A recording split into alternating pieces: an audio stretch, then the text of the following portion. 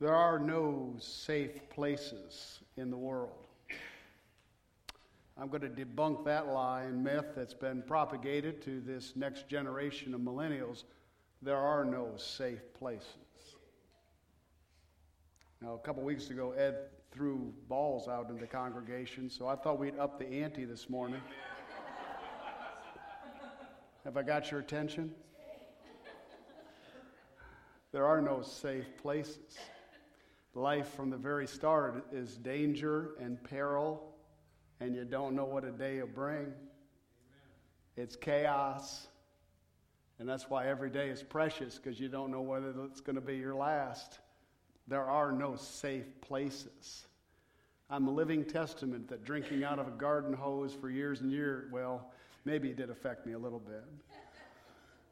I was at a playground yesterday with a young father. His name was Brian, and his son Jack.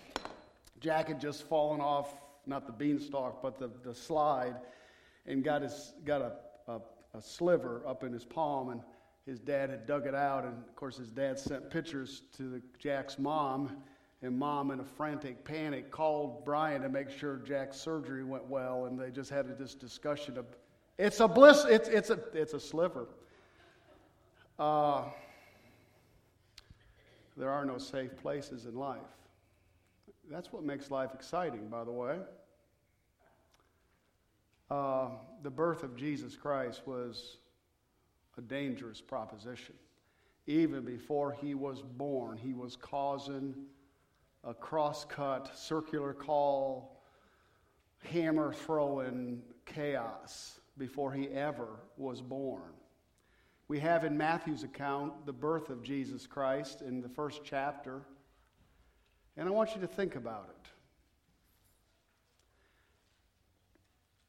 How God did it, and how unprotected all this was, and how wild it was. In a big town, big city, you can hide stuff. But you know, in small towns, everybody knows everybody's business. Do they not? Well, when Mary got pregnant via the Holy Spirit, how do you think that story went over in backwater Nazareth? This is scandal from the very start. When I see that Immaculate Conception, I always think of the young girls over the centuries who have come to their parents pregnant and say, but we never... No, there's only been one Immaculate Conception, and you're not it. But Joseph didn't know that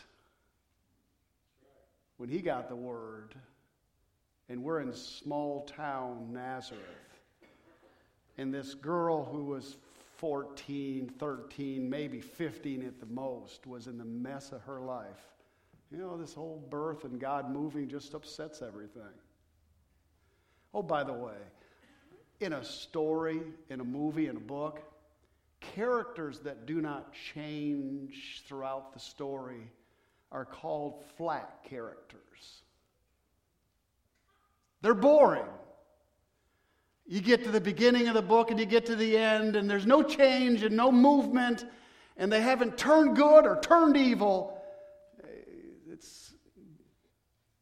But when God comes into the scene, doesn't he shake everything up and change everyone? Those characters, we who hear the word of God, are changed to the good or embittered to the bad. Man, you talk about news shaking a town up. Turn to Matthew chapter 1. And let's look down at Matthew's account of the birth of a king in a most unusual way, in a most unusual place, in a set of circumstances that just turned everyone on their ear. If you think this wasn't a scandal, 30 years later when Jesus is ministering in Nazareth, and he's accused by the leaders of Nazareth, and they kind of doing his works according to the devil, and Jesus says, you're of the devil, and they look back at him and said, we're not the ones that were born in fornication. You were. They don't say you were, but that's exactly what they were implying. This was 30 years after, and he still was labeled the product of fornication, of immoral activity. Scandal. Look down at verse 18. Now the birth of Jesus Christ. Let that phrase sink in. That God had a birth. That Jesus stepped out of heaven and was placed in the womb of a virgin and spent 9 months inside of Mary. It's beyond what we can comprehend, is it not?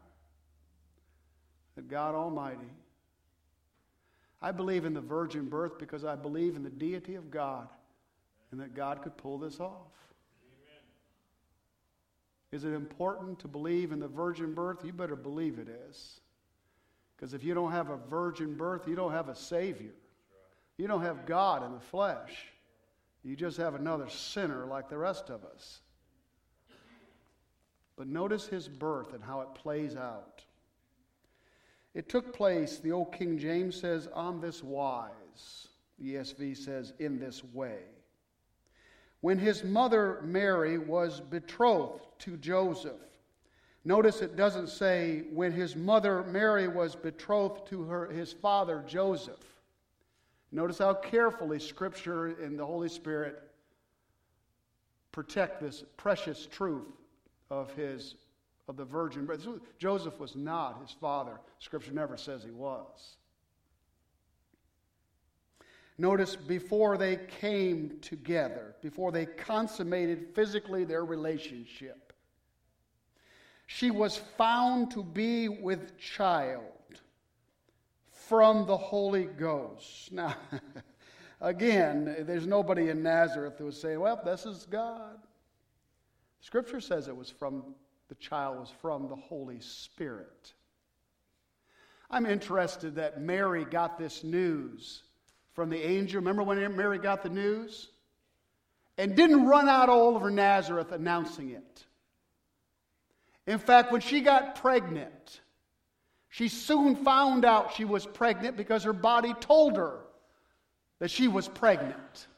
I don't have and never will have that experience, but you women do, and you know that have had children, that you know.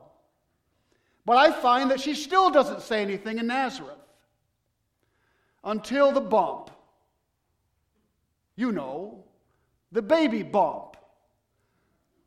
The one that can't be denied. The one you see on magazines with a little arrow in toward the actress who has the baby bump. She starts walking around, and by the way, they wore loose clothing. Hard to find a bump in all that clothing, but this might have been beyond a few months. Notice how Mary handles it. I'm fascinated. Quiet. Quiet. No show.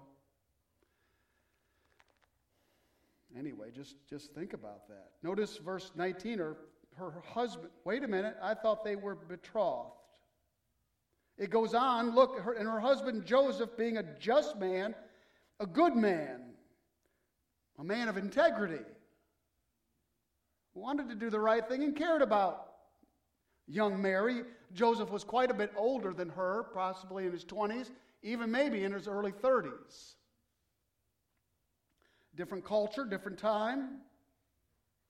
That he was unwilling to put her to shame. There were two ways that a man could divorce his wife at this point. He could bring her before the public court, and he could display her for everyone, putting her to shame. Or he could quietly, behind the scenes, write her a bill and send her off. Joseph had no desire to embarrass this young girl who had been unfaithful to him. Or so he thought.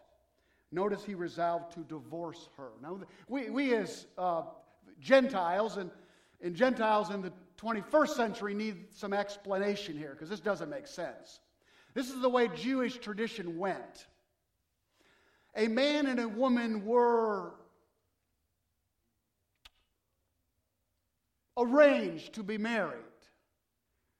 And sometimes that arrangement was long before they were even born. The families got together. And the idea to the Jew was, this was such an important thing, marriage, that it could not be left up to the dictates of the human heart. That women shouldn't choose and men shouldn't choose. And there's not a parent among us who hasn't had a young person who dated someone they didn't like. And you were praying, Lord, I hope that doesn't work out. I had a number of those before my present son-in-law came along. And contrary to what he believes, right off the bat, I knew he was a good guy and was one for Whitney. He thought I gave him a hard time, and I didn't. But there were guys who I wanted to give a hard time. And Whitney was of such, we can talk about her because she's not here. She was of such that, and I knew her, that if you pulled on the leash, she just pulled harder the other way. My brother, she was dating one fella. My brother came to me, she says, Mike, you got to get rid of him. I said, how do I do it? Just get rid of him. It's not good enough for my niece. Fortunately, he wandered off. But parents arrange these marriages. You know, we're having babies born all over the church these days. Okay? Tim and Ashley, you guys are having a boy, aren't you? Well, you might get together with Caleb and Whitney and arrange this marriage between young Adeline and...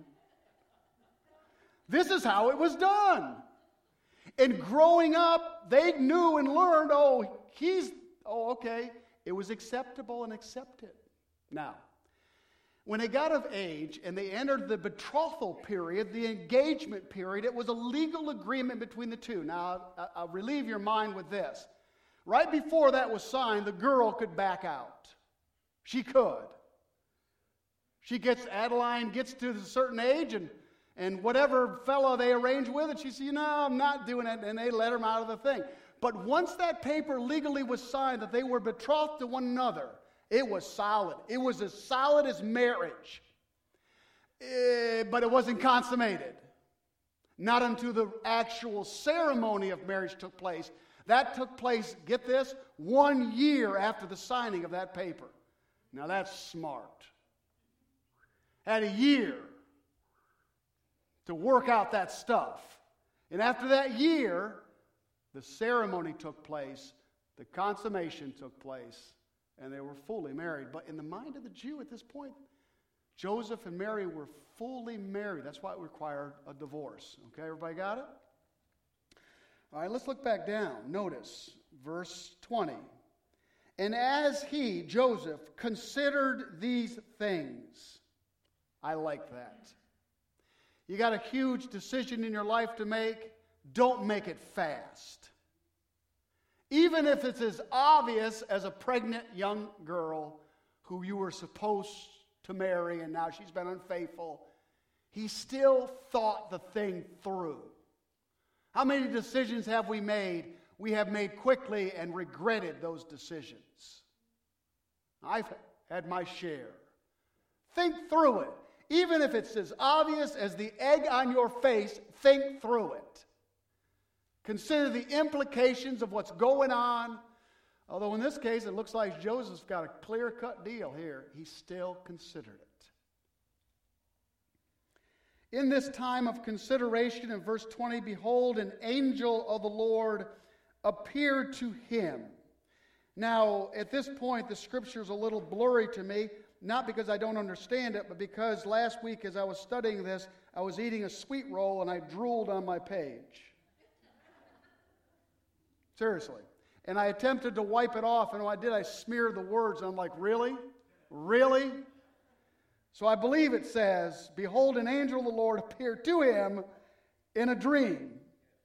Thank you. Forever this is smeared. Forever this is a reminder of my sin right here. This big old pecan roll, man, that thing was good. And I just looked down, there's this big old drool spot right there. Saying, Joseph, notice, son of David. Now let me bring you up to snuff, pun intended, with how the scripture works when it talks about the son of David, the son of Abraham. Was Joseph really the son of? Yes, he was. Because to the Jew, they could go back century upon century upon century, and it's still the son of whoever's in your line. We could say John's son is Ben, but Ben is also the son of me and the son of Brad. It could go back and back and back. So there was no grandson here, and I think that's an interesting thing to draw from, don't you? That this connection wasn't Pop and Grandpop and Great-Grandpop, and, oh, by the way, that was your great-great-great-great-grand. We were at the Okefenokee Swampland, the park, with Bennett, and he is a descendant of the Wilds family who was massacred by the Seminole Indians and Billy Bowleg back in 1838. Well, of course, 4 young guys escaped that massacre, and that's how the family went on. And Bennett is a descendant of that Wilds. We went in a little museum thing, and I got a picture of Maximilian Wilds, his descendant, of him in front of him and his wife. It's fascinating. He's from Scotland. Didn't even have to spit on the thing for the DNA test. He's right there. His name was Maxie, and he was from Scotland.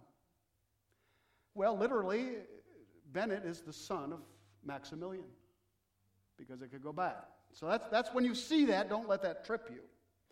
Notice saying Joseph, the son of David. Now again, this is a gospel about the king of the Jews, and so there's the reference to the Davidic line. Do not fear to take Mary as your wife. You ready for the bombshell? For that which is conceived in her is from the Holy Spirit. Well, go back to verse 20. Flip back up. This is a dream. God chose to reveal himself in a dream and told him her pregnancy is a result of the Holy Spirit. Now put yourself in Joseph's shoes. You haven't read Matthew 1. You haven't lived this out. You haven't seen Jesus. Think about Joseph.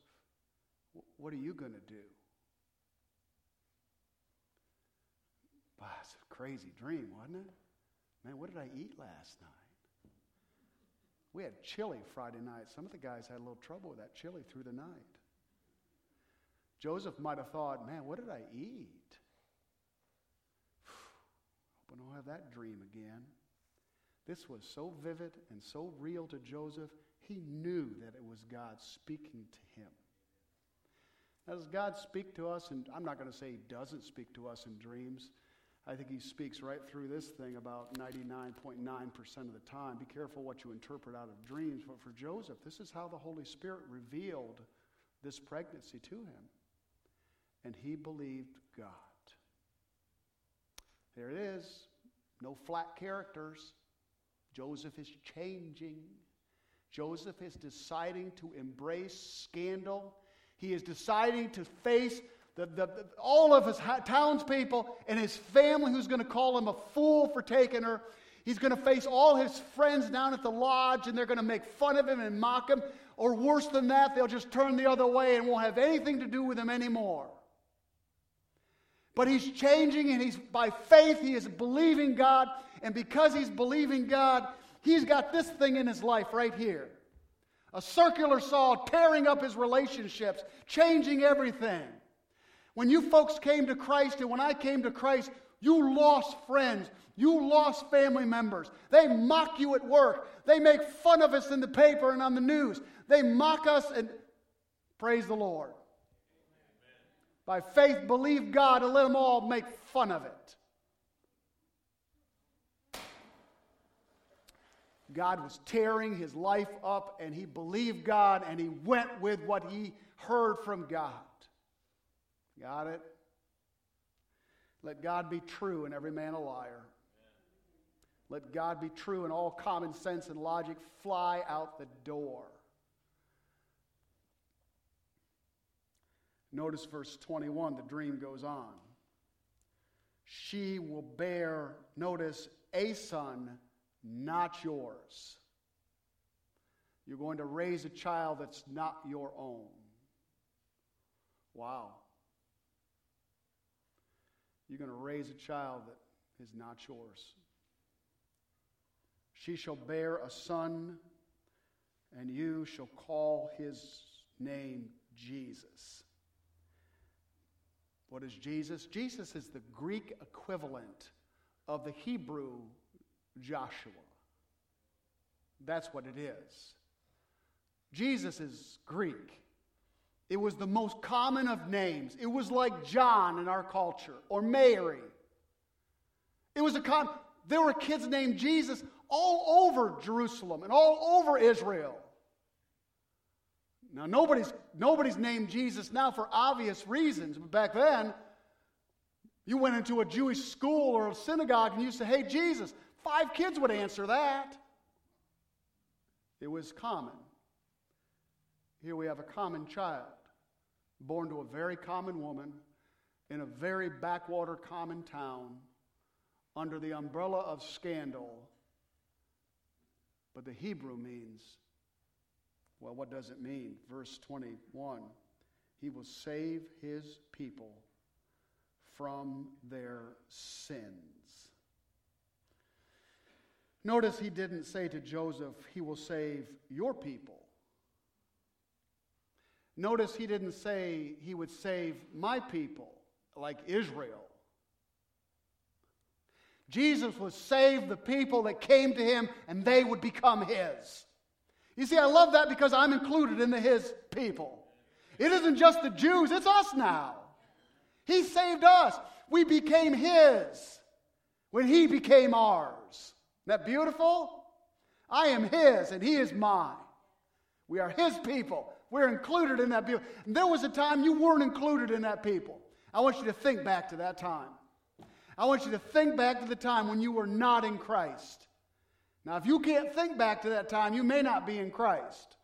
Sometimes you have people say, well, I've always been. You haven't always been saved. There was a time you didn't know Christ. And he sought you. And now you're his people. Notice what he saves them from. He saves us from sins. There's the offense. You can't share the gospel with someone without talking about the fact that they're sinners. See that? He didn't save them to establish their intellect. He didn't rescue them from some kind of... You can't beat this point enough in Scripture. That our problems aren't out there. They're in here. Our problems are our circumstances. Oh, I wish I had more money. Who in here would like to have more money? The rest of you are lying right there. Come on. Wouldn't you like to have something new? Wouldn't you like to have a new boss? Wouldn't you like to have a new neighbor? Watch it. Wouldn't you like to have a new wife?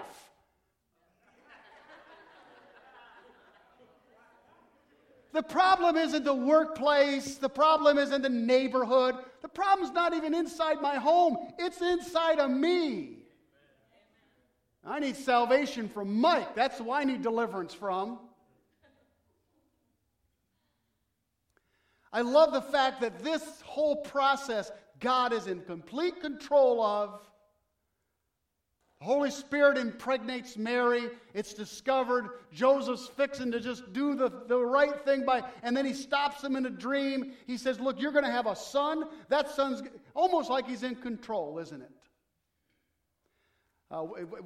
Benny and I went out on a paddle boat day before, and I was going to fish off the paddle boat. And you know, he was able to reach those old paddles and go down the lake.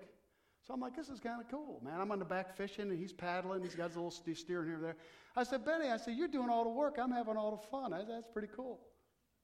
A few minutes later, I said, hey, how about, I said, Ben, steer the boat over in the shore, because that's where I want to throw the minnow, over there. He said, oh, no. The fish are in the middle of the lake. They're in the deep water, Pop. I said, no, that we had a running argument. He finally turned to me and said, hey, I'm doing all the work. I'll steer the boat where I want. Golly.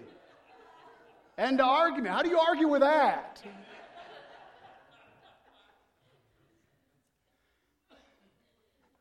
In salvation and what God is doing all the work. Everything. He's steering the boat. He gets to put it wherever he wants. It's true all the way through the Gospels. This is a great God doing great things. He is in control. He is in control of our lives. Do you know when you got saved? When he was ready for you to get saved. You were born again of the Spirit of God when God was ready to say, I know you chose him, but you know he chose you long before you chose him. He chose the time and the place. He chose the circumstances. He chose who talked to you, if they talked to you. He chose the verses. God, in your being born again, was in complete control. Keep your hand off the rudder of the steering mechanism, because God is he's doing all the work. He gets to decide. If you want to carry that analogy out, just stay on the back of the boat and fish. Have some fun in life and let God do it. I knew I could work that story in somehow. Look at verse 22. All this took place. Now Matthew's writing again. All this took place to fulfill what the Lord had spoken by the prophet. Here's the verse out of Isaiah. Behold, the virgin shall conceive. Not a young woman, a virgin. And bear a son. And they shall call his name Emmanuel. It gives us the interpretation in the parentheses, which means God with us. Not just God for us. God with us. In our Nazareth, in our common life, with his common name, in his normal upbringing. Verse 24, when Joseph woke from sleep, he did as the angel of the Lord commanded him. How beautiful is that? He took his wife. Verse 25, don't miss this, men. He took his wife, but he knew her not, until she had given birth to a son. This was a good man who would not, even though he could, did not touch Mary in great honor and respect for the work of the Holy Spirit in her, in that child. That's beautiful. This is a man of deep integrity who wasn't doing this because everybody was watching it. He was doing this in spite of no one knowing and no one watching. Now, how did Matthew know that? How did he know that? Because Mary told him, that's why. Only Mary would know. Joseph died soon after this. Not too much. Now, he lived long enough for Jesus to have a bunch of brothers and sisters, but by the time Jesus started his ministry, Joseph was gone, dead, because he's older. Mary told Matthew this because Mary never forgot the integrity of how he treated her when she was pregnant. Got that, guys? Got that? She never forgot how she was treated.